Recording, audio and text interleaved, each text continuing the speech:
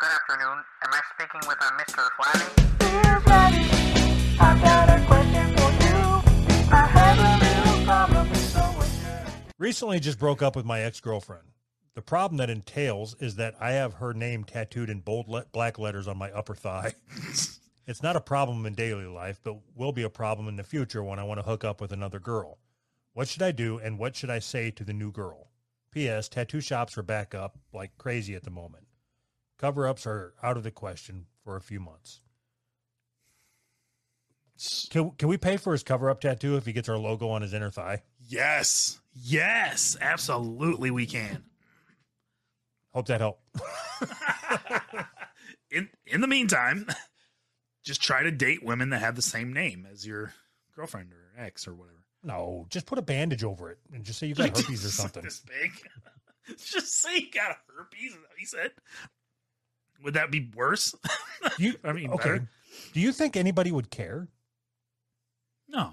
Like, I dated somebody. I thought we were going to be together. I got her name tattooed. I mean, you can either suck my dick or you can't. You know, you're already down there. I mean, just because it says somebody else's name, it's cool. Yeah, or it's just like it's not even that big of a deal. Well, I mean, it's stupid to get a tattoo I on was your just inner gonna thigh. say, you look like a douche, but I mean, no more of a douche than if you were still with her. It wouldn't have mattered. I would. Okay, if I'm going to go down and suck some guy's dick, I would rather he had some other guy's name on there or girl's name or whatever than like a fucking Teenage Mutant Ninja Turtle or something. How about Betty Boop? That would be super cool if you had Betty Boop on your inner thigh.